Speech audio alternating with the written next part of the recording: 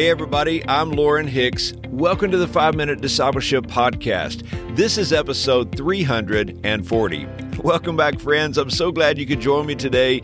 I hope that wherever you are listening, you're experiencing the presence and power of God in your life. Now, I hope you'll subscribe to this podcast on Apple Podcasts, Spotify, or wherever you listen to podcast content so that you can join us each day. If you're new here, I invite you to learn more at my website, 5minutediscipleship.com. Today on the podcast, we are talking about God's design. When you stand in your kitchen, you are surrounded by appliances. A refrigerator, an oven, a stove, a microwave, a toaster, a coffee maker, and probably many other things. All of these appliances were uniquely designed by the manufacturer to fulfill a designated purpose. Your refrigerator will not heat up your food, the oven won't wash the dishes, and the toaster, well, it can't make coffee in the morning. That's not what they were made to do. And if these appliances failed to accomplish the task they were designed to accomplish, then they have failed. If men can do that with machines, design them to fulfill a designated purpose, God can craft people for unique purposes that will bring Him glory, bring others good, and advance His kingdom. Listen to Psalm chapter 139, verses 13 and 14. The Bible says, "For you created my inmost being. You knit me together in my mother's womb. I praise you because I am fearfully and wonderfully made." I've been thinking today about God's design. You know, we did not make ourselves, and we didn't simply evolve. According to the Word of God, you and I have a Creator.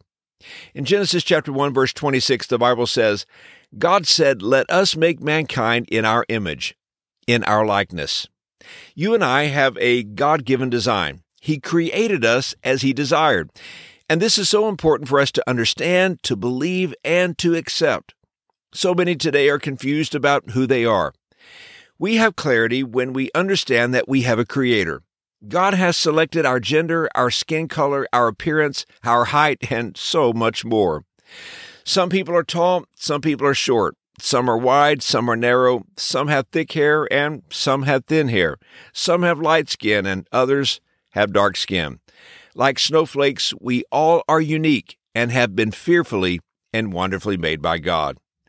But I know it's here that some will push back and say, God did not have anything to do with it. I am the product of my parents.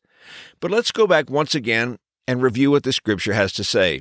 Psalm 139, verses 13 and 14, the Bible says, "For you," speaking of God, "created my inmost being. You knit me together in my mother's womb. I praise you because I am fearfully and wonderfully made." Imagine this. The God who is so powerful that He spoke and the world came into existence is still personally involved in the details of our development. He knit us together in our mother's womb. Like David, who wrote this psalm, all we can say is, "Wow, I am fearfully and wonderfully made." God knows us in detail. He knows everything about us, including, as the Bible tells us, the number of hairs on our head. I believe God was at work in our mother's womb, forming us and even giving us personality, talent, spiritual gifts, and potential.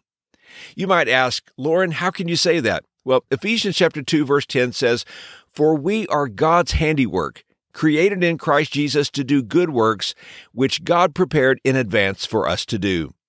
God knew how He wanted to use your life before you were even born. He was preparing you for your purpose, your calling, and your God-given potential. In a time when there is so much confusion over identity and purpose, we can rest in the assurance that we have been designed and created by a loving Heavenly Father. As we accept who we are in Christ, we find peace and reassurance. God has woven you together intricately and uniquely to bring Him glory, to bless others, and to expand His kingdom. And here's today's challenge. Remember, you matter to God. He loves you. He formed you, and He has created you to do good works, which God prepared in advance for you to do. Hey, thanks again for joining me for today's episode. If you're enjoying this podcast, if it's helping you grow spiritually, I would be honored if you would share it on social media or text a friend and invite them to listen in. I hope you have a wonderful day, and until next time, let's continue on our journey as followers of Jesus.